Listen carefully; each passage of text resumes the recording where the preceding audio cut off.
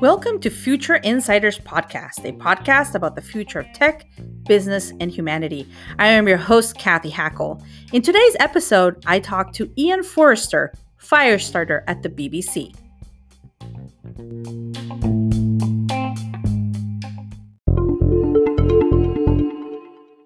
All right, everyone. So I am joined by my friend Ian Forrester. He is a fire starter for BBC's R&D department or area, or I don't know what to call it. But tell folks a little bit about who you are, Ian, and what a fire starter is. Because when I met you, I was like, that is the coolest title ever. Yeah, it's okay. So thank you very much, Kathy. This is excellent. I'm glad to be on this. So yeah, BBC is media company based out of the UK, and it's a broadcaster. A lot of people are like, well, why would the broadcaster need an R&D department? And actually, the R&D department's been there for a long, long time. So we've been around almost 100 years. So imagine that's when radio was around, and so there was a lot of researchers looking at this newfangled technology called television. And in the same way, there's newfangled technology called the internet, and a newfound technology, whatever else is next. So there's always people in the R&D department who are researching the future. What opportunities there are, what things to avoid, stuff like that. Yeah. And you and I met, I think it was 2 years ago. We were both keynoting an event in Belgium with Casey Neistat, which was kind of cool. But we said, during one of the dinners, you and I got to talking, and it was just a really interesting stuff that you were doing on the future. I remember it was like the future of the living room or something like that, the future of the home. That was like 2 years ago. But maybe talk a little bit about some of the projects you've been working on. Yeah, go for it. So, okay. So it's interesting because, it was called the living room of the future. The living room of the future. The living room of the future. And what's interesting is that the living room of the future is a combination of so many different things. So one of the things that I've been researching for a while is the future of storytelling. And the future of storytelling kind of spans back to oral storytelling. And for the longest time, we used to tell stories to each other orally. And then we invented the printing press, and we could print stories, and we could tell stories to the world, and then broadcasts came along, and we could tell stories to the world, all at the same time, stuff like that. And the internet's come along, and we're like, oh, let's do the same as what we do with broadcast. No, I think actually there's a better way, and I think it spans back to oral storytelling. So there's this kind of liveness to this. There's the adaptability, the immersion that kind of comes with being able to tell a story that wraps around a person is so powerful. And so ultimately, the living room of the future is an actual living room. It's a very small living room, and it's got a big screen. But all of the devices in the room, so with a lot of IoT devices, a lot of the devices that you'll probably have in your house are all talking to each other because they're all on the same wireless network. So with an actual script, then they can all act and be part of the experience. So rather than strap on a visor and a bunch of stuff, all the stuff around you is acting and being part of everything that ties up with the TV and the sound. I love that. And I love that you bring it back to storytelling. So do you what is your career path? Like, did you come from storytelling? Do you come from a tech background? I don't think we've ever talked about that. No, my background is very varied. So my background, I guess, I would say it comes from design, actually. So I've always applied the kind of a design methodology to a lot of things. One of the things that I found really interesting is that I started doing graphic design, and there's this great story that I have where I think it's great, where I was showing the tutor what a website was, because I had designed one, and this is in like 1996. Wow. And she kept on saying to me, print it out. print it out. I said, no, no, no, you don't. It's a website. You don't print it out. You use the links to go places. And she was just like, no, no, it's built with a computer.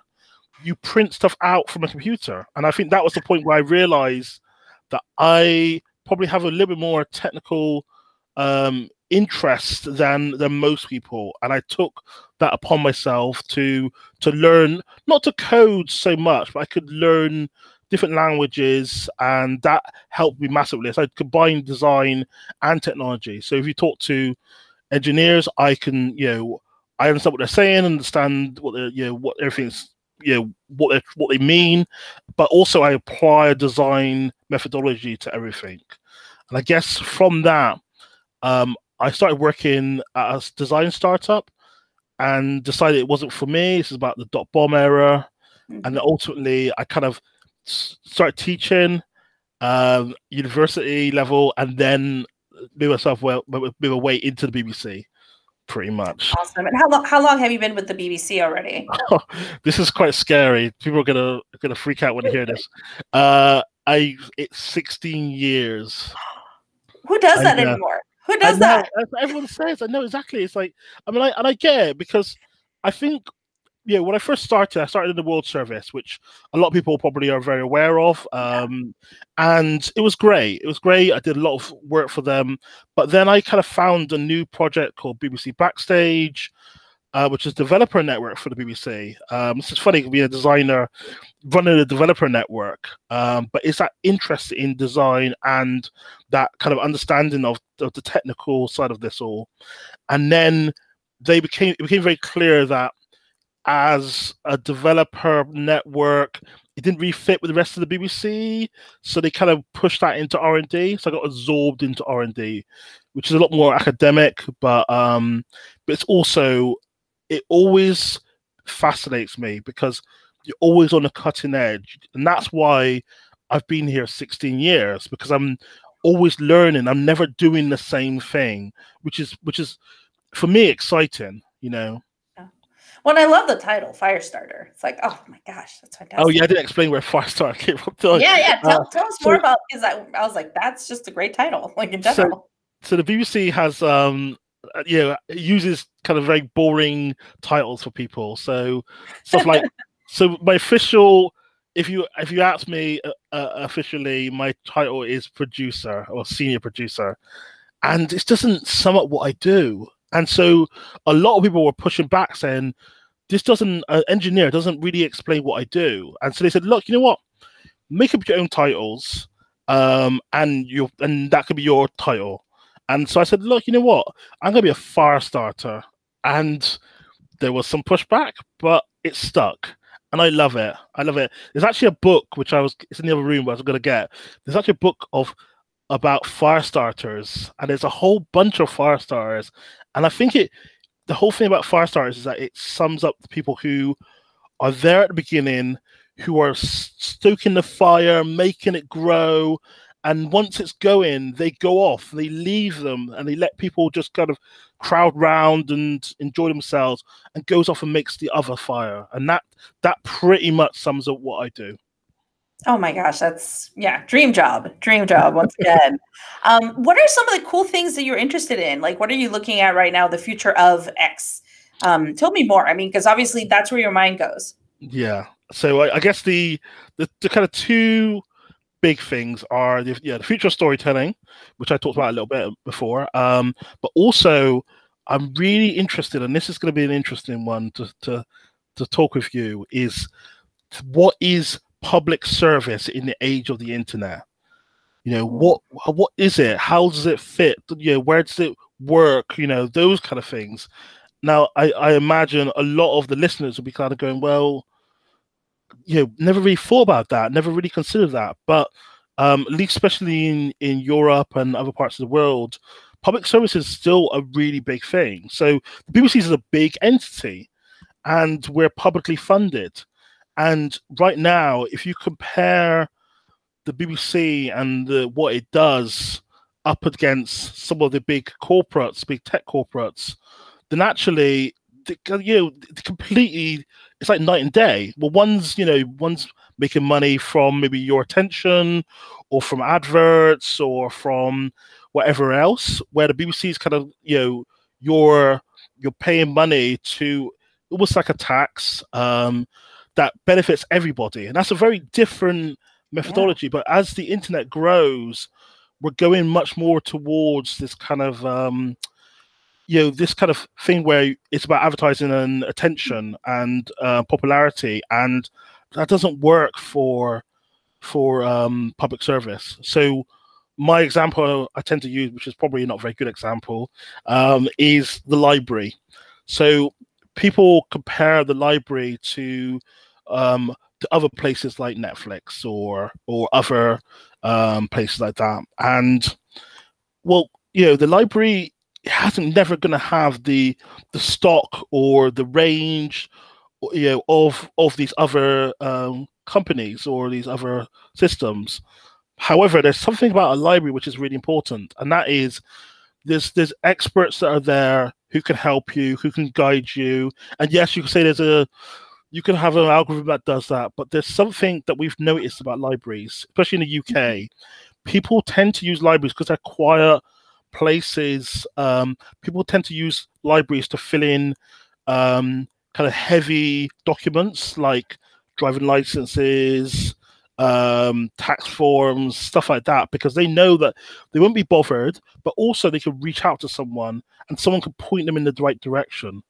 So you're starting to see that now. There's no way you can put a price on that, or someone might try and do that, but it's kind of like a different way of looking at the world, and part of that view is looking at it from a human point of view.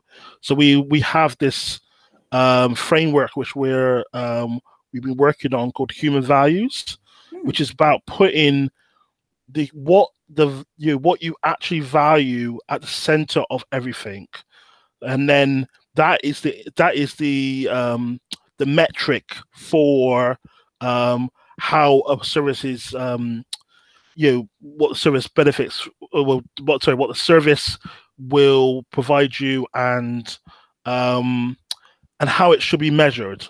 So if you look at, for example, that library example, it's about that quiet space. It's that kind of that breadth of knowledge that's available to you.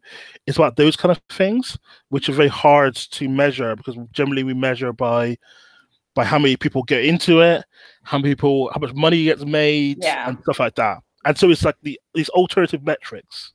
So do you see with the current pandemic, that globally that we're all experiencing, this concept of human values, and this framework that you're speaking of, do you see that accelerating? Maybe we're getting back to something that we lost in some ways? Yeah, I think so. I'd like to think so. I do. It was interesting because at least in the UK, there was this whole thing where it was like save the NHS, so the national healthcare system. Don't let it get so overcrowded or so busy that it can't cope. That was the most important thing, and a lot of people really understood that. They didn't want to like overload it, and then the government said, "Oh, actually, we really need to restart the economy. So we need people to go out and do stuff." And and there's this thing where, do you put out, and I see this, from what I read about in what's happening in America and elsewhere, is there's this balance of like, who do you let out, and how do you, in what way, but not overload the healthcare systems, because we've got to remember that people are dying. It's not just oh, they'll get ill and then they'll be fine. It's actually people are dying. And so we got to have this idea where the human is center to this. And that also applies to many other things. It isn't just about healthcare.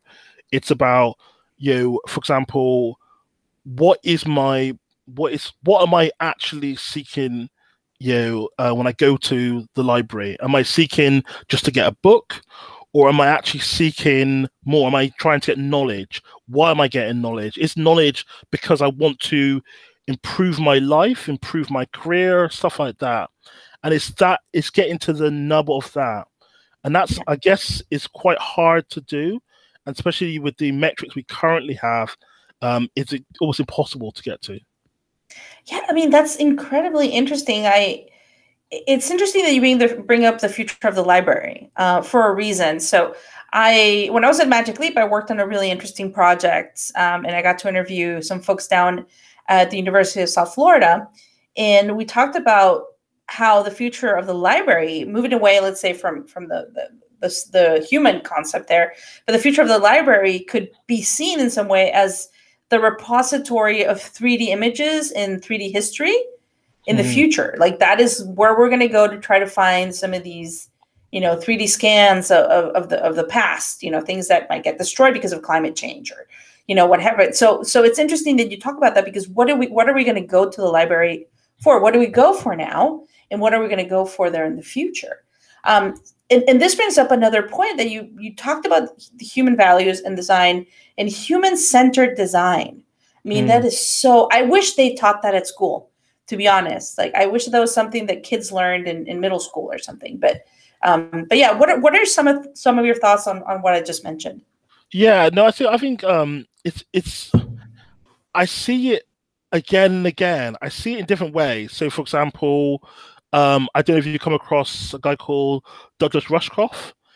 He talks a lot about and I forgot the name of it. Oh, Team Human. That's right. Team Human. Yeah, and exactly. And it's like, but I see this again and again where people are emphasizing the importance of humans, and we don't really have a metric to express the value to humans. We know the value to different things, but we don't seem to know the value to humans, or we place upon humans this fake metric of, for example, likes. The more likes, the more happier you are.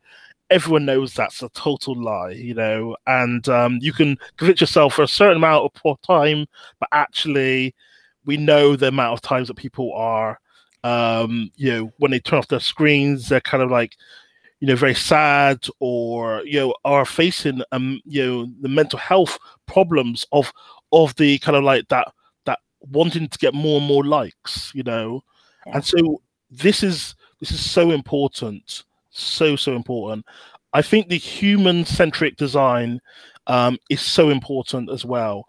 I'm about to do, I think, 2 months' time, a talk about this. But I'm not focusing on the actual design part. I'm focusing more on the overall arching thing. Almost like a service designer. I'm looking at the whole thing. So, for example, in the BBC, we have a project called the BBC Box, and the BBC Box is a box which it doesn't necessarily store your data, but it gives you access to your data, and it allows you control over what data gets used, how it gets used, when it gets used, and stuff like that. It's actually part of what we're currently using, Tim Berners-Lee's Solid project. And this is the kind of thing we're trying to. What happens when we empower the user, or I hate that word user, but empower the person to be actually a citizen in their life, a citizen that can make decisions rather than just kind of go with whatever's given to them. Yeah, that's so fascinating. So we're Ian, like, I think we could talk for hours, but we're getting seriously, I wish this podcast lasts longer. But we're getting towards the end, and one of the things I always ask my guests is, what are you excited about? What is some technology or something you've seen out there that you're just really excited about, that you want to explore more? Like, what are you stoked about right now? Okay, so can I take a slightly different bit on this? So can I suggest that I'm excited by the changes in intersectional diversity and inclusion. I know that for the longest time, triggered by the events in America, that the notion of racism and stuff like that, a lot of us know this. We know this. We live this. This is our lives. But I drove around. So in the area I live in, Manchester, in the area that I'm in, it's predominantly a white area, and I saw so many protesters who were white. I saw so many people who not on a few days after, but were weeks after protesting in their area. And I feel like the technology has come along so far and so quickly that those the protests that would normally be aired on like TV and then kind of like it would be like a snapshot of like protesters and that would be it. But to see this stuff all over, not just social media, but on people's channels and people's YouTube channels and stuff like that, I think it's quite powerful and quite humbling to see that kind of technology being used. I mean, the amount of times people have said the reason why we see these killings now is because of everyone's got a smartphone. So I don't think it's the technology that's new, but it's the way that it's being used. And I think that's powerful. And that really brings me some hope. Yeah, it's incredibly powerful. I agree with you. And what would you recommend to other folks out there that kind of heard this podcast and they're like, oh, I'm a fire starter as well. Like maybe they never heard the word, or they didn't know that was the term, but what do you recommend? Like what can they do to further their fire starting? Okay, so I would suggest that, always go with not always, but go with your gut. If it doesn't feel right, then it's probably not right. The nice thing about this era is that we're now in an era where actually, with the right information, you can make the right decisions. So for example, being able to reach out to people, very easy. So, the amount of times, in the past you have to go through a lot of hierarchies to try and get to the right person. Now I can just go on Twitter, search for them, and just kind of like message them and just say, hey, Kathy, I saw that stuff that you're doing. I'm really interested in knowing more about XR, and I can just reach out to you. There's still some work, but it's that ability just to be able to reach out is so important. And I think if anyone wants to be a fire starter or who likes what I've been saying, reach out. Just reach out. I'm Cubic Garden on everything pretty much. And I think that is powerful. I think the one thing that people don't tend to do is they kind of fall back into, oh, I don't know if I should reach out. Do it. What have you got to lose? What do you have to lose? I agree. Awesome, man. It was wonderful having you in Future Insiders. Thanks for being here. Thank you very much.